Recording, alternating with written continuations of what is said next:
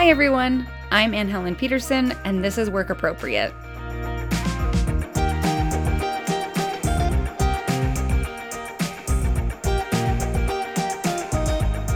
Last month, someone wrote to us with a workplace quandary that became the centerpiece of this episode. They said, "I'm tired of being thought of as the difficult one." They weren't talking about being difficult in the way you might think. They weren't constantly asking for extensions or struggling to figure out how to create a PDF. They were just being. More to the point, they were asking, politely and repeatedly, for people to use their correct pronouns. The negligence of that straightforward request, plus a few other things that you'll hear about later in the episode, created a scenario in which they were continually asking for something, continually forced to speak up, continually the problem. This quandary made me and my producer, Melody, realize that we'd received a whole slew of submissions with the same issue at their core, which was basically, my identity is not and should not be a problem, but my workplace treats it, purposefully or not, like it is. To address these questions, I've asked someone to come on as co-host who's really figured out how to identify when your workplace is treating your identity as a problem, and all of the strategies you can employ that don't involve making yourself and your identity smaller. My name is Morgan Givens. I am a storyteller, a writer. I produce for daily news shows, podcasts, and I'm the creator of the podcast Flyest Fables. I'm also a Black trans autistic dude in the audio space, in the nonprofit space. So look, if you got any issues, I've probably experienced them. So I guess that's a short, brief way of just explaining who I am. As you just said, you are someone who is really open about your identity as a Black trans man in spaces that, like public radio, that are traditionally very white. But then also law enforcement, right? Could you talk a little bit about that journey? Have you always been comfortable with talking openly about who you are, essentially? Kinda. Let's see. I think the trans part, because that was a journey in and of itself. Mm-hmm. So I think kind of accepting that I was queer, accepting, at least initially, I was like, "Oh, I like women. Oh, what is this?" I grew up in like the 90s, right, in the early 2000s. So I didn't show up like, "Oh, I'm the shit. I am who I am as a Black trans guy," like off the jump. No, that would be a lie. I don't believe in lying to people. It took me time to get there. By the time I got to the DC Police Department, that's where I was for a couple of years. I did some work kind of rewriting their training curriculum before I bounced, because I was like, "Oh, this is gonna crush my soul before I can bring about any kind of change I really believe in." Mm-hmm. But prior to that, I worked in retail. And I actually began my transition in retail in North Carolina. But when I got to the police department, I had been on testosterone for a couple of years. So for all intents and purposes, people would look at me and assume I was like this cis heterosexual dude, which means that, the gender I was assigned at birth is the one I stuck to. Mm-hmm. And I like the opposite gender. Right. Well, when I got to the police department, they called themselves, they'd be like, "We're going to get ahead of this. We're going to let everybody in the academy know there's a trans guy coming." And I was like, "Why would you do that? Why did you have a meeting about the fact that there's going to be a trans recruit? Like, why does everybody, what are you, huh?" It was one of those situations. They were so afraid of being sued. And I'm like, I don't believe in suing you off jump. If you have questions, we can address that. And so I get there. And everybody, I'm like, why is everybody staring at our class so hard? Like, everybody in my academy class was like, why is everybody looking at us like this? And it wasn't like, "Oh, it's a new class." They was like mean mugging, but not nasty, but they was really eyeballing us. And I was like, what is this? What is this? Come to find out, these clowns had told everybody there was a trans kid coming. But then, showing their own transphobia, they thought they was going to be able to look at me and tell. So when we're all out there, they're like, "We don't know who it is. Which one is it?" Like, the officers was confused. Oh my gosh. The recruits was confused. And it's so backwards, right? Because they wanted to do that. Maybe someone was like, "We want to be better about how we integrate this trans person in the department. Exactly. We want to make sure that people don't say things." But by putting this huge target on someone in the class actually attracted a lot more transphobic behavior than there would have been otherwise. So much more. I was like, y'all could have you could have at least called and been like, "Do you want us to do this?" Right. Well, and that's something that so many HR policies, I'm sure we'll get into this, a lot of things would be solved by just having a conversation about just ask, just hit me up and ask. And, I knew I was going into, even in the DC area, it's a conservative profession, that's just what it is. It's filled, with what we call toxic masculinity through the roof. But I knew that going in, and part of my strategy for coming out was I'm going to wait. And so for like 2 months, the class was like, I don't know. They keep saying there's a trans person in this class. That does not make sense because I don't see a trans person anywhere. And at the same time, I was dipping out to another locker room for my shower after PT, and nobody noticed. I'm like, y'all want to be cops and detectives and you didn't notice I wasn't here doing shower time. But my plan was they need to get to know me first because people have a tendency, if they find out I'm trans first in those situations, that's all they see. That's the first thing they see. And totally. So it's as opposed to being an integrated part of who I am, it's the only thing that they know about me. Mm-hmm. And so I waited like 2 to 3 months. And then I told my sergeant, I was like, hey, I'm going to tell the class now, and he was like, well, what do you need? And I was like, man, nothing. I mean, I'm just going to tell the class. Yep. They brought in the lieutenant for the academy. They brought in the commander for the academy while I'm telling the class. And on one hand, I'm like, this is overkill. But on the other hand, I'm like, well, I appreciate the support. Yeah. And so I just told the class. And, there was one guy in the back who was like, oh, this is what they've been staring at us for. But he was fine. And then pretty much everybody was just like, man, you still Morgan, whatever. Yeah. Like, we got you. Let us know if somebody messes with you, which went against my expectations. Because I was like, I had some prejudgments about how they were going to respond. And, my class had my back after that. I had no issues with any of the officers, but I think my approach is why I didn't. And by the time I graduated, I had somebody who is in charge of what is called the Civil Disturbance Unit. They're the people who show up when there are protests. And he's like, I'm so glad I met you. I'll think about trans people and queer people differently because I did. And I'm like, you are a 17-year veteran of the department. Like, I know you think that's a compliment, but I am, that is not a compliment. That is not the compliment. You went 17 years in your life without encountering another trans person that in any way challenged your understanding of trans people. Yeah, and which goes to show like how the power discrepancy between the police department and those communities. Because I'm like, man, you ran into us, you just didn't know. Mm-hmm. Or you ran into us and you didn't listen to them when you did. Yep.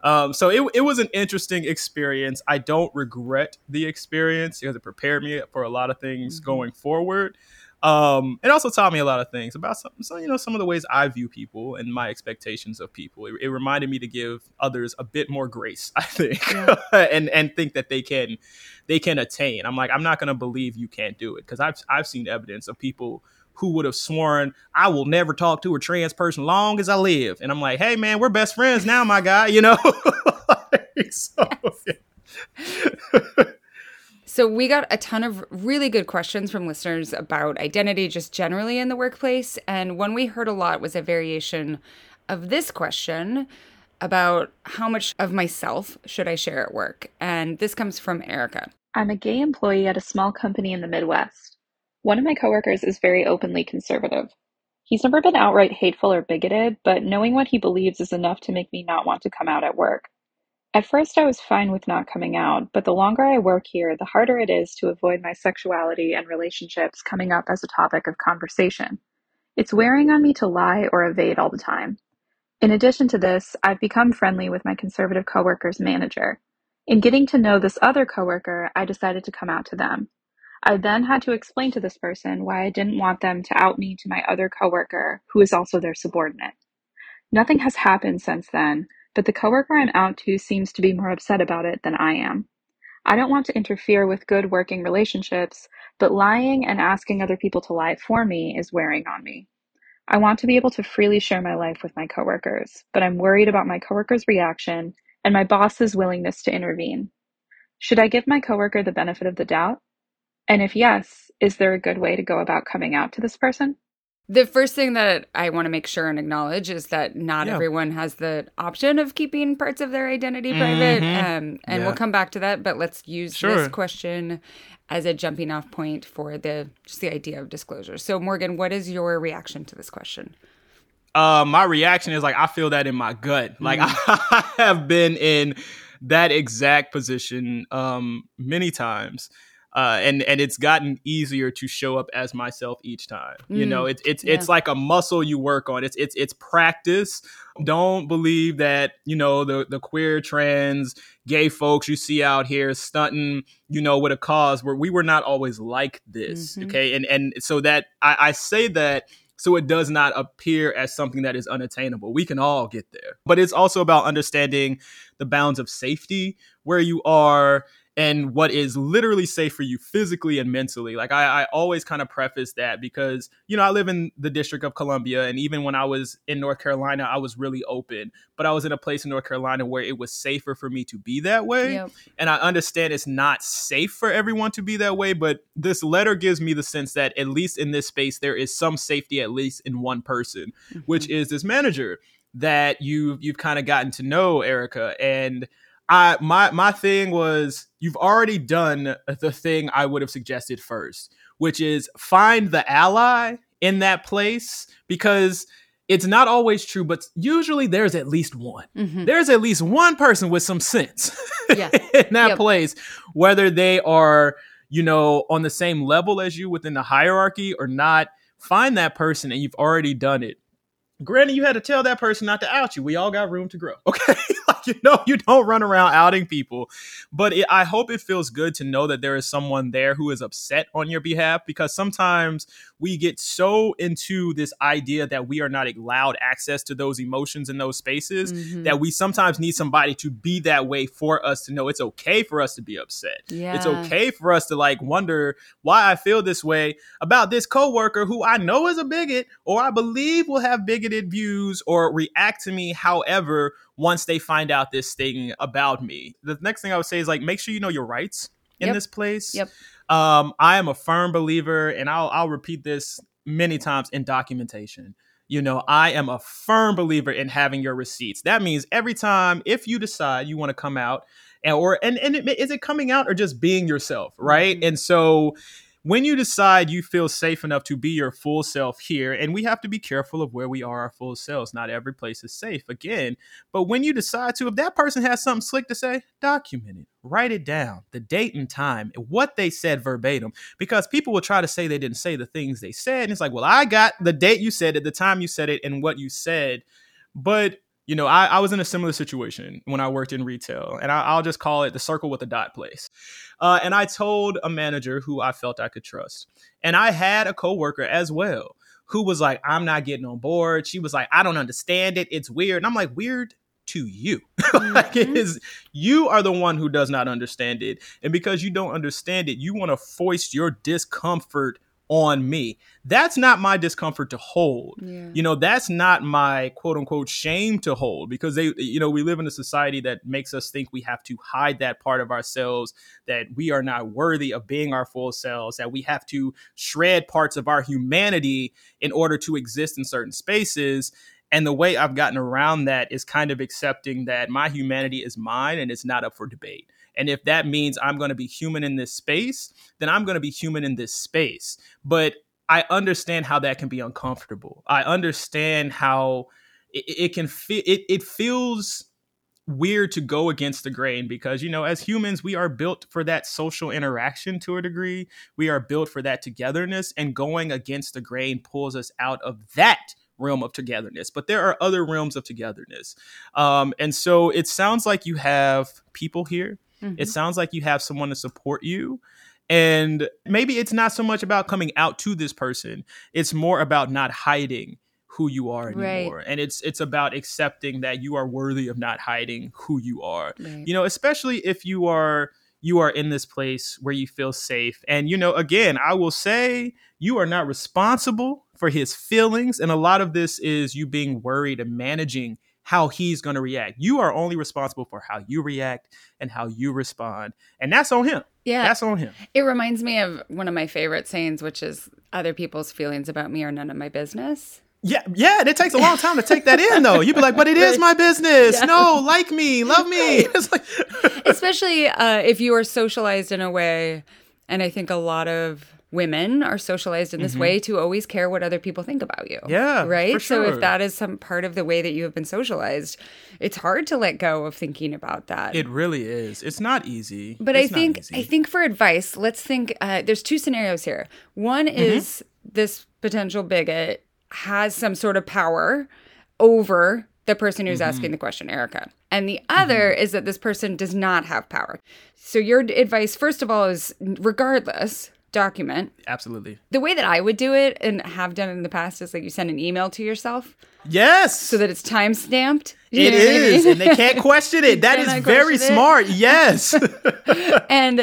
But then how would you approach this differently depending on the amount of power that this coworker potentially has? It would depend. I've been in a situation where someone did have the power over my job and was not very keen on who I was as a person. And I had to consider, am I willing to lose this job? Am I in a position to lose this job? And do I have lateral support if I decide to stand up for myself here? And so sometimes standing up for ourselves doesn't mean taking the fight to them in that moment. It means caring for our future selves as well. Yeah. And so thinking about, can I afford to eat without this? What does that do to my home life with me and my wife? Okay, does this mean I need to start looking elsewhere? Does this mean I need to start putting out fillers elsewhere? And so when I've had instances or had that instance where someone was in a position of power over me, I reached out to the people I knew. I said, they got my back. If I say something, they have my back. I talked to my wife. I said, babe, this is going on.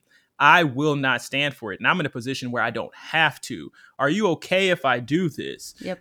And so I had the conversations to make sure I had that foundational support before I basically went head on with this person and was like, you will not treat me this way. You will not talk to me this way, because I had the space to do that. Yeah. And not everyone has that space. And so if they're in a position of power over you and you need this job, there is no shame in saying nothing. There is no shame in keeping that to yourself, because you are protecting yourself in a different way. As long as you can enter that space and your mental space is okay, and you're able to figure out how to put up those boundaries mentally to leave that where it is, to drop it at the door, then that's totally cool. But my advice, if they have the power over you, is to decide, first, can I afford not to have this job? And if the answer is no, that's going to dictate your next steps. And if the answer is yes, that'll dictate your next steps as well.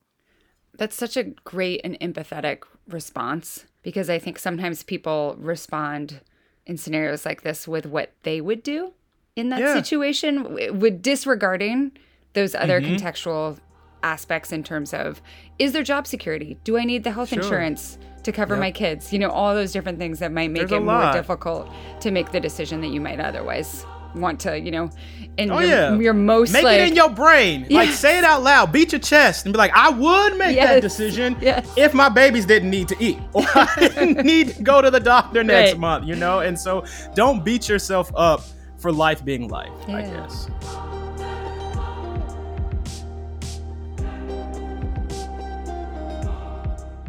Our next two questions are about caring for yourself and your coworkers when your workplace is inherently demoralizing. First is a question from Natalie. I recently started working for a small nonprofit that markets itself as a racial equity organization, despite all of senior management and the majority of staff, minus the CEO, being white identified. There's a palpable misalignment in how the organization defines itself and its values, and how myself and other BIPOC individuals view and experience it. Navigating the space as a Black person is frustrating, exhausting, and demoralizing. Unfortunately, I need a job, and leaving isn't an option right now. So I'm curious to know how other Black folks have learned to navigate these spaces and protect themselves and their well-being. Do they put their head down and just focus on their work, try to offer feedback in the hopes that it might be received? Or are there other strategies folks have used to get through or get out? All right, Morgan, what's your experience with this dynamic? Let's see. As far as what to do, all of the above. All of the above. All three things. And sometimes at once.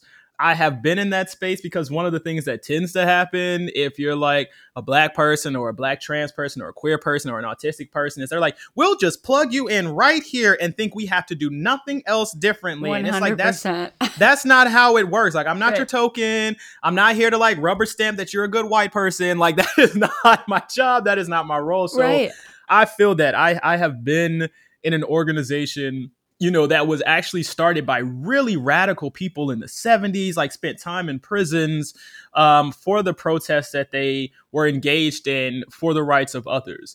And the organization, when I joined it, had somehow lost this connection to how radical they were when they started.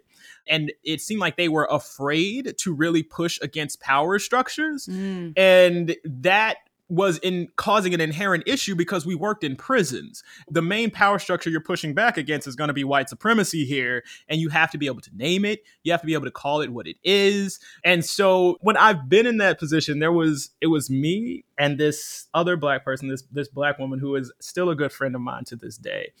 And we were the only two in the North America offices. And she was in LA and I was in DC. And we had these full, you know, team meetings, and we would literally be texting each other the whole time. Because one of the things that I have found that is super helpful when I'm in that space, if there is another Black or brown person who gets it, and even if they're not in that space with me, if I got a friend I can text, like, you will not believe what these people just said up in this meeting, yo. Like, did you hear that? Did you? Oh, I heard that. Like, being able to have somebody who can affirm the reality as you see it is very grounding in those places, because you are constantly buffeted by the winds of like white reality. And you're like, that is not my world. Like, I don't know how to deal with this. I can't sail these seas.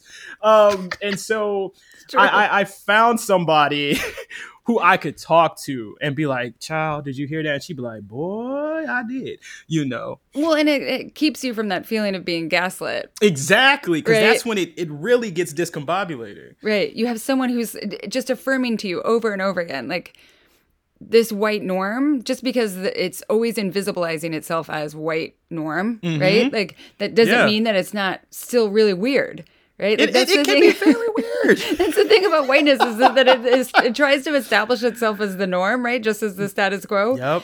That's where the power lies. You need someone else who's like, this is super fucking weird. Like, exactly. Like, did you? Like, I'm not the only one. Yeah. Why did they say that to me like that? Right. Why are they giving me the assignments that you would give a kindergartner? Like, what do you mean? Like, and so it's so in those spaces, one of my strategies was to find another person, another Black person, another brown person. If they were in that office, again, allies are important, and it's, you know, you have to vet people, you know, because people will tend to show you who they are over time. Yeah. Or like I've reached out to my other Black friends or brown friends who were not even in that space. Like, y'all will not believe what I'm dealing with this week, and they're working somewhere else. I'm like, you won't believe what I dealt with this week. And so having those moments of commiseration are so important. They're so important. Yeah. And I think, you know, we had someone who has worked in nonprofits for a long time and been in a lot of organizations. She was the co-host a couple episodes again, Nicole. Yeah. Talking about you can work in nonprofits that are ostensibly DEI aligned forever. You can have a CEO as a person of color, but until you actually have an organization that is not majority white, that like that whiteness is going to be really suffocating and hard. And it's hard to find spaces, especially if you do a particular sort of work that, you know, you can't apply to a billion jobs. Like, you don't have infinite options. So how do you navigate it? That is real, you know? And so part of it is, I often ask myself, you know, when I've been in those situations, what can I stand? I know I don't deserve to be treated this way. And so reaffirming that constantly, but also, again, having to take in the context of, can I lose this job? Like, when I was working there and dealing with that, I could not afford to lose that job. Yeah. Like, it took me time to find another job. And so it's like, how do I keep myself from like believing the lies they're telling me, believing these white lies about myself? And so I began finding other outlets creatively. I got on stage storytelling because it reminded me of one of my skills. And so I dive into the things that remind me of the skills I have, the things that I inherently can do by virtue of who I am. And then sometimes I had the goodness just ask my friends. I'm like, I need a gas up today. Like, I had a bad day. Here's what happened. I need a gas up because my critical voice is very loud and it is picking up what these people are telling me. And I know that's not true, but I need to borrow a little of your confidence and a little of your strength for a bit because I'm having a moment. And that has meant I've had to be more vulnerable with myself, you know, and then also accepting that I have emotions that don't need to be cut off because, again, if you're Black in the world in any capacity, if you're queer in this world, or you live at the intersections of any of these existences, we are taught to shield our emotions from ourselves to make others comfortable. So it's been a lot of work, you know, also diving into that. And so, yeah, part of it is finding that person you can laugh with, recognizing what you can change and what you cannot, which, you know, is like the Alcoholic Anonymous creed. Like, that is my jam. I'm like, yes, okay, I got you. No more drinking. And also this, change the things. I understand what I can change and what I cannot.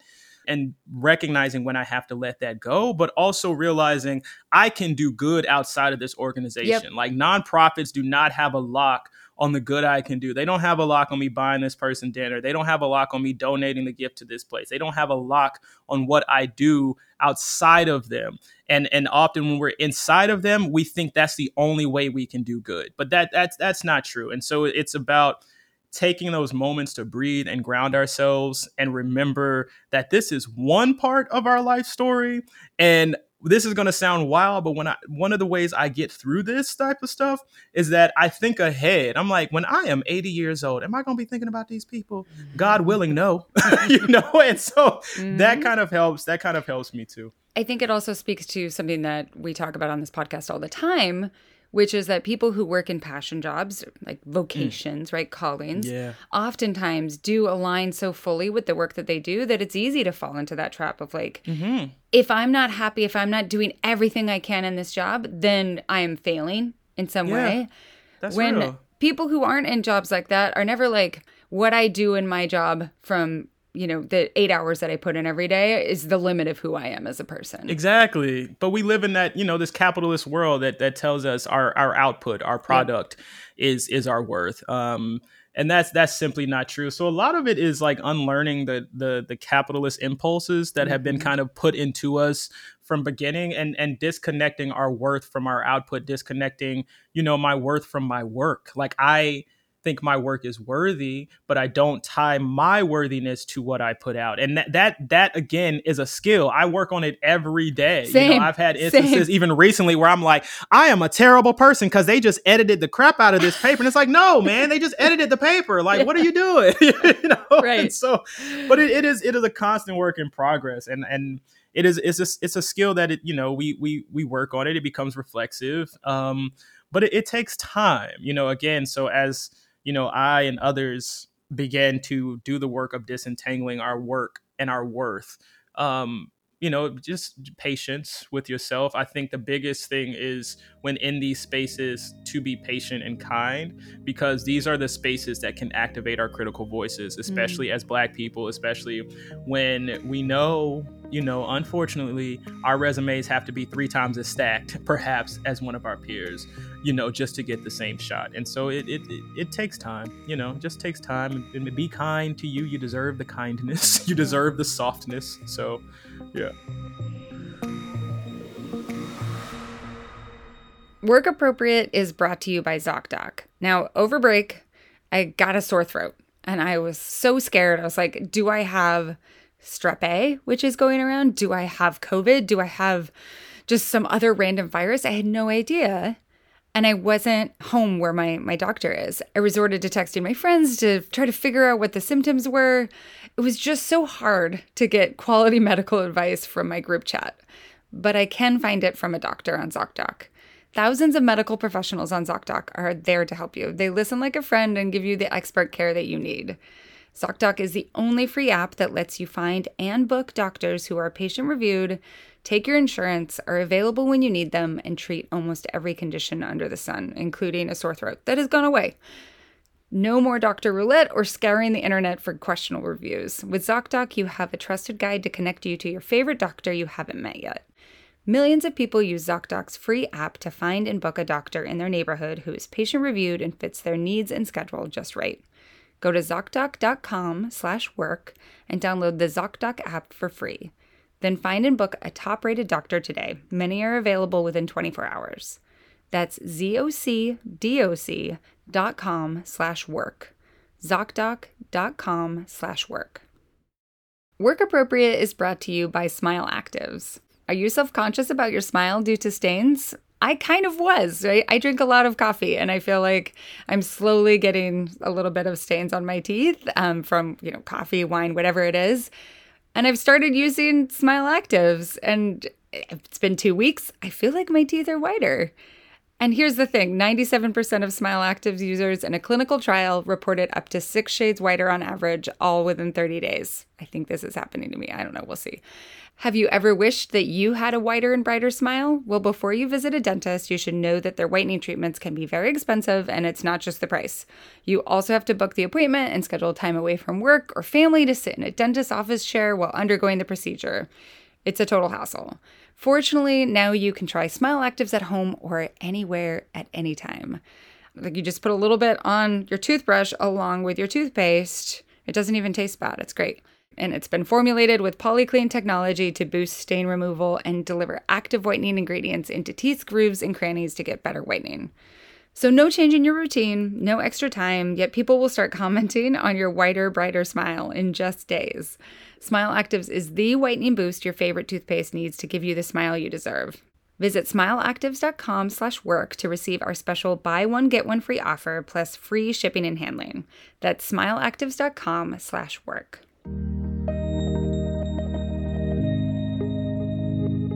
Our next question is similar, but it's about an outright conflict between the values of an organization and the people who work for it. So this is Renee. I work as a library director in higher education at a Catholic college. Throughout the years, the college has made LGBTQIA folks feel like their identity is a problem to be wrestled with. While there isn't outright discrimination, there is an outright celebration from the top administrators. The Catholic order we are connected to is especially anti-LGBTQIA. This tension wears on my employees who identify as such, resulting in feelings of burnout and stress, what they have labeled as drowning. I've approached our Title IX coordinator for advice, and I'm told to offer self-help options, e.g., use EAP and take time off. I worry this is not enough to show folks they matter to the library, nor is it enough to help them combat the anti-LGBTQIA sentiments on campus. Do you have advice on anything else I can offer my staff who feel dismissed by the overall climate of the college? Or is it really all boundary work on the part of the individual? Here's the thing I'll start with here is that this is a classic example of something that you were talking about before, is that people who work in libraries, like the library profession, whatever we want to call it, there aren't enough jobs. People are desperate for jobs. Yeah. So people who are in this position, I am sure, if they could have taken a different job right out of school, whose entire mission statement, like who believes that their lifestyle is sinful, that they would not be working in this institution. Yeah. They do not have that choice. So do they leave the industry or do they, what do they do? And also, I think it's interesting that this comes from a manager who's really trying to figure out how to work this. So what do you think? I think the part of that you talk about it being a manager who is like, how do I help, the people I work with? I think the first thing is to just make it known, and not in like the I'm an ally way, but continue to make it known that you do see them and you do support them, because unfortunately, one of the things we get good at as being queer people, being trans people, is navigating these inherently hostile spaces. But we've always had to find community within those spaces. And so in one way, it's about you continuing to hold that space for them so that they know there is someone who sees their struggle on this campus, who understands perhaps, or can at least recognize that cognitive dissonance of being part of a religion that professes an all-loving God while engaging in behaviors that are not all loving, and that's a lot to hold in one space. And so you being there and making it obvious that you are fighting for them, making it obvious that you see them, and then being real about the possibilities of what can happen, because it's much easier to have someone fight for us who is realistic about what they've been told than it is to hold on to this hope that things are going to change overnight, that things are going to change rapidly. Again, it's about, I think, disentangling that idea of religion from who they are, but being able to sit and recognize their inherent humanity in this space. And so it might be about giving them access to resources. Like, I know everybody's always like, the body keeps the score, but it does. Like, you know, and so books that can help them.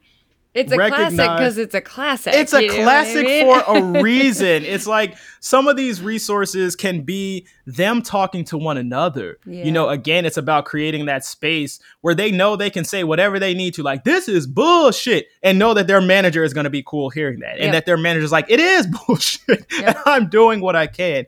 Often knowing somebody is fighting for you can do wonders. So I would create that community among the people you have at that library. You know, I would find ways to create that space for them, to create places where they can find joy. So what does joy look like for them? Like, right? Like, ask them what that means, what that looks like, and find ways you can bring that into that space for them. Because just because the outer community is super hostile, you can be part of creating that bubble of safety for them. So find the things that bring them joy, find the things that make them happy, and remind them of those things, and try to give them those things, you know, when you can, which I know is hard, and you are already doing so much work. You are already advocating for them, but sometimes advocating is creating space too. So maybe it's about figuring out how to create that space in that library where they have all these stories and all these different worlds they can like also dip into and disappear, if that makes sense. The only other piece of advice that I think that I would give is that this person should try to cultivate, in the quietest way possible, a feeling of empathy in terms of understanding or being on the lookout for, let's say, like communications from the Catholic order that the college is associated with. Mm-hmm. If there's a communication or like a ruling or a homily or whatever it is that is that feels really hostile. Right. And maybe it doesn't feel hostile to this manager or outright hostile to this manager's identity because they are not LGBTQIA. Right. Mm-hmm. But understanding and recognizing, like having that part of their brain that lights up when they see this is going to feel like shit. Right. Yeah. This is going to feel incredibly devaluing, and seeing how you can not only like not send an email that's like, I understand what you're feeling. Right. Do not do that. But just send an email that says, if you need some space right now, like this is a great time. Or not even if you need some space. Take some. Take some the day, space if you can. Today. Right? I'm always against the if you need some time, take it. Like, just take it. Just take it. No, that's great advice. And I mean, just as you said that, I'm thinking about how much it would have meant in 2020 and leading up to the summer of 2020 if any of our white managers had said, things are really bad in the news for Black people right now. How about you take 2 days? Like, call off Black today. You know, like it's just like, I'm Black, not going to make it. Because, you know, it is hard to work through those moments while you're being told by people above you that what you see is not true, only for months later them to go, oh my God, racism and fascism. And you're like, we've been screaming it for years. And so, I think that's really wonderful advice, like truly. Let's see if we can offer some very specific advice here. Mm-hmm. I think that Renee wants to know, like, how could I celebrate and acknowledge and show the value that these workers have to the library, the stuff that the administration is not showing. So what do you think? You know, as you're asking me that, I started thinking about how cheap little pins are that you can like wear on your clothes. Yeah. You know, they make really cool pins. Like a friend of mine gave me one that just said assigned tired at birth with the trans flag colors. And I was like, oh my God, you see me, right? That's so good. You know, and so it's the little things Because what's funny is people who are often very bigoted don't know all the little cues we have. Now, granted, wearing a pin is very obvious, but there are things you can do, like putting up the little flags in your office. When we're talking about celebratory authors in November, celebrating, authors with debuts in March. Even if you don't directly put on the thing, here are all the queer authors we got this week. You put queer authors in that pile. Right. You put them up front. And so you don't have to blatantly draw attention to it. But I promise you, those who are parts of those communities will see it. They will say, wow, they are putting us right up here as though we are okay because we are, as though nothing is wrong with us because it isn't. And so it's about those little moments when you can take to kind of undermine that nonsense, especially if the library is a bit of your domain. And so, how can you put these up in a newsletter? Do you have a newsletter for the library? Or, how do you, as you said, you can tell people to take a day off. Do you, sometimes it's not even about identity. And I'm not saying you're not doing this, but do you have time to, gas them up a bit at the end of the week? And I don't want to put more things on your plate, but do you have time to send an email like, yo, the way you organize that shelf, perfection, like whatever you can do to kind of give them that reminder that they are good and they are worthy and that you enjoy having them around without, worrying about the boundaries you do still have to maintain as one of their supervisors. And so I think it's about, especially as someone who is not part of that community, people who are also part of your community will listen to you faster than they listen to us. I love that. Our last question is from Kimberly, and this is the one that inspired this whole episode. Our colleague Ari is going to read it. I work remotely as a news editor. I'm one of 2 openly queer people in my department and the only trans person. Probably not the only disabled person, but it feels like I am. I am sick of feeling like I am the difficult one, asking for my correct pronouns and name to be used, asking where there's a non-gendered restroom. The one time I visited the office, there was none. Needing to use our open leave for therapy appointments and rest days, or working through symptoms. Quitting isn't an option, it's worse at other workplaces. How can I be more firm in advocating for my needs and rights without jeopardizing my job security or feeling like shit after? So, Maureen, do you have any examples of this in your own experience or someone you know who's navigated a similar I do. I have an example, just recently. It was another thing where I was like, wifey, here's what's going on. I've tried. It's been 7 months. She was like, get out. I hit up other friends in different positions. They was like, get out. I felt like I was in Jordan Peele's movie, but for audio. And so I was like, I have been in that position where I've had to advocate for myself. And like I mentioned earlier, documentation is going to be your best friend here. And it also means you're going to have to learn to be uncomfortable with being uncomfortable. And that's hard. That is hard to do. We were talking about this a bit earlier, but the way that capitalism works is that the ideal worker is the worker that provides the least friction in the system. Yes. And because capitalism, at least in the United States, is very much a white institution. So much. White, straight, depends on people being married, right? Because they want to be able to depend on labor so that they can have other people taking care of the home. There's all these different things that are the expectations, the norms within American capitalism specifically. So any person who is not those things is conceived of just because of who they are as friction. Yeah. Right? Yep. And so that makes it so that anything you do, even just the word accommodation, right? There's this negative word, this negative understanding of accommodations, like it's unfair treatment, instead of it's just saying, I want the system to work for me too, right? That's all it is. Yes. Instead of working only for this certain type of person. Exactly. And so what this does, though, I think to the individual is it really makes them feel like they are the problem, right? That they are always complaining, that they are combative, that there is something about them that is inherently bad, aggressive, off, right?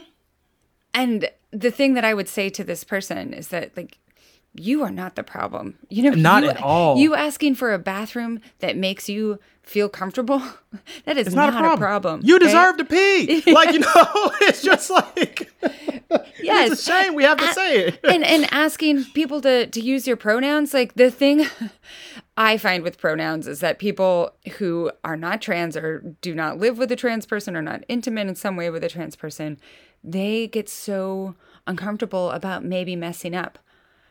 Yeah. And so they just I'd rather you try. Yes, just keep trying. Maybe you miss the connecting pronoun at one point in a sentence. Yes. But try.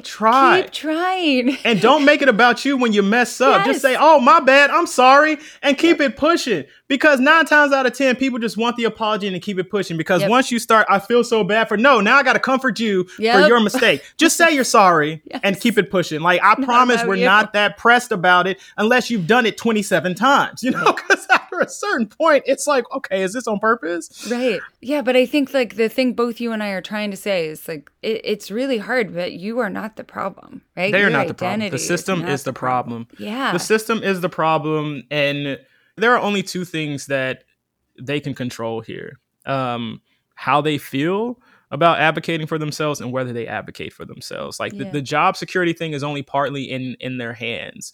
It's one of those things where it's scary to admit how little control we have over that situation, but you have as much control over that situation as you have. And there may not be much.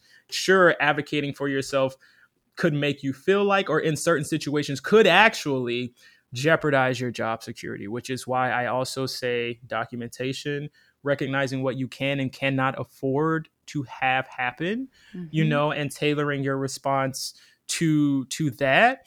And but the thing that I feel they have the most control over is how they feel after advocating for themselves. That means perhaps sitting down and getting into the nitty-gritty of why they feel bad about advocating for themselves and who taught them that they were too much for advocating for themselves. Because once you have the answer to that, it makes it easier to begin doing that work of advocacy. You'd be like, I was taught I don't deserve this by who? Who told me I wasn't enough? Who told me my humanity should be up for debate?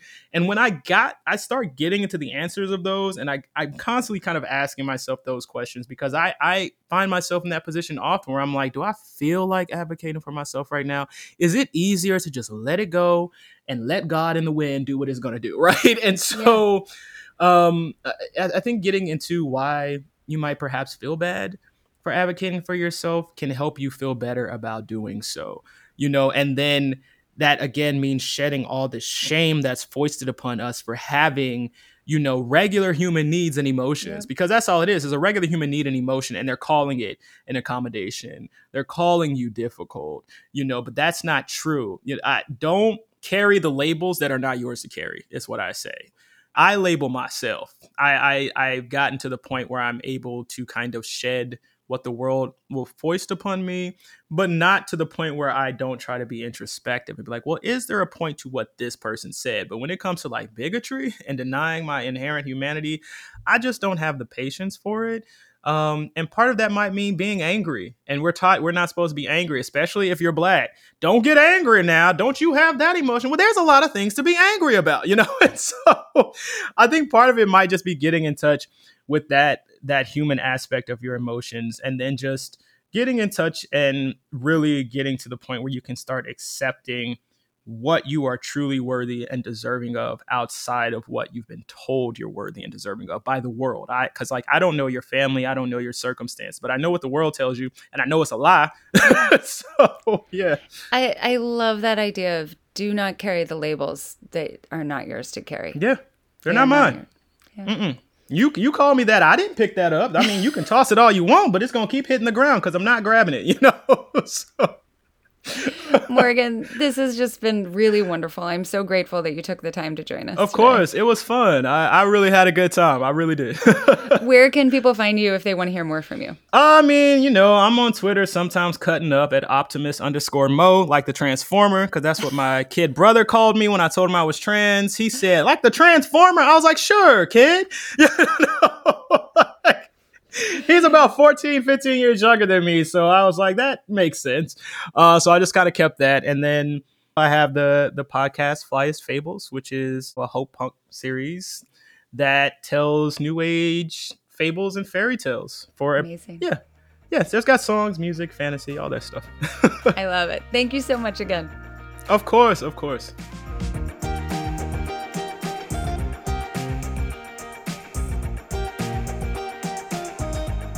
Thanks so much to Morgan Givens for joining me today. And thanks to you for listening to Work Appropriate.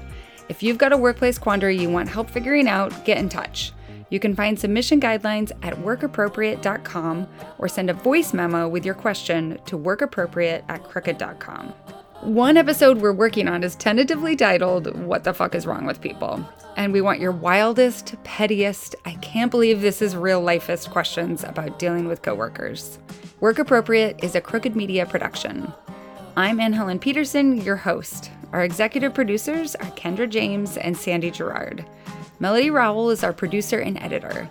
Allison Falzetta is our development producer. Music is composed by Chanel Critchlow, and additional production support is from Ari Schwartz. Special thanks to Katie Long and Sarah Geismer. You can follow me on Instagram at Anne Helen Peterson, and you can sign up for my newsletter at annehelen.substack.com. Next week, we're talking about what to do when the job you love is grinding you into a fine pulp. Be sure to subscribe in your favorite podcast app so you don't miss it.